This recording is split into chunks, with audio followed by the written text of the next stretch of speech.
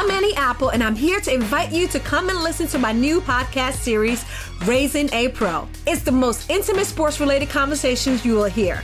Each week, we explore the journeys of some of your favorite NFL players through the eyes of those that know them best. From Joe Burrow, DeAndre Hopkins, Myles Garrett, Ezekiel Elliott, Nick and Joey Bosa, just to name a few. With exclusive insights and information, we leave no stone unturned. Subscribe now to Raising a Pro on your favorite podcast app. HD Smartcast. You are listening to a Live Mint production brought to you by HD Smartcast.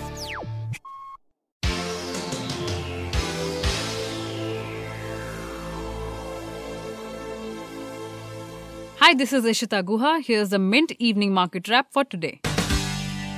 Indian equity market ended on a positive note on Friday after a week of volatile trade. Domestic equities rose for the second straight day due to improved risk appetite among investors. Reports that the US and China could sign the Phase 1 of trade deal as early as next week buoyed the sentiment. The benchmark BSE Sensex gained 0.36% to close at 41,599 points. On the National Stock Exchange, the broader Nifty 50 index rose 0.33% to hit an all-time high of 12,305 points. Infosys, Maruti Suzuki, Ultratech Cement, Mahindra & Mahindra, Asian Paints, Kotak Mahindra Bank and HUL rose more than 1% each and were the top gainers on the Sensex. Among the biggest losers, ICICI Bank, IndusInd Bank and Axis Bank fell close to 1% each. Among sectoral indices, BSE Realty was the biggest gainer, up 1.86%, followed by BSE Metal, which rose 1.20%. BSE FMCG index climbed up 0.86%, but BSE Telecom lost 0.61%.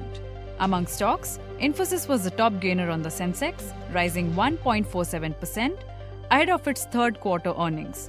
The IT major reported a consolidated net profit of Rs 4,457 crore for the December quarter.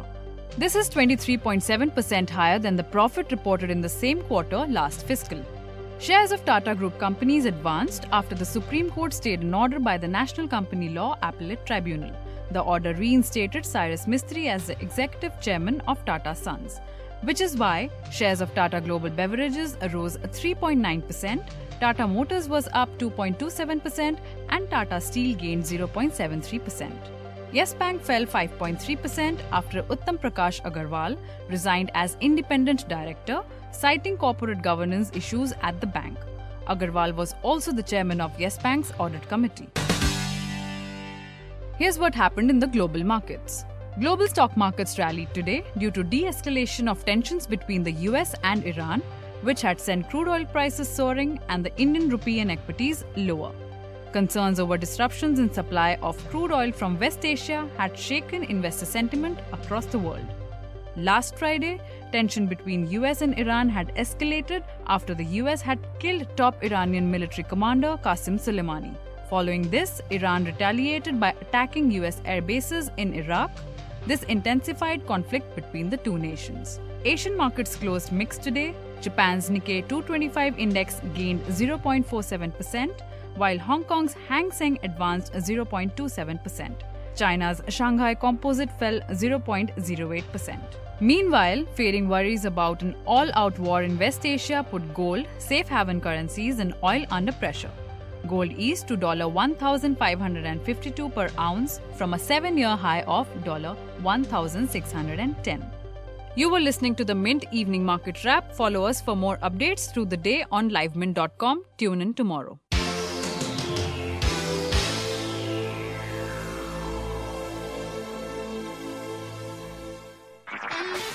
This was a Live Mint production brought to you by HD Smartcast. HD Smartcast.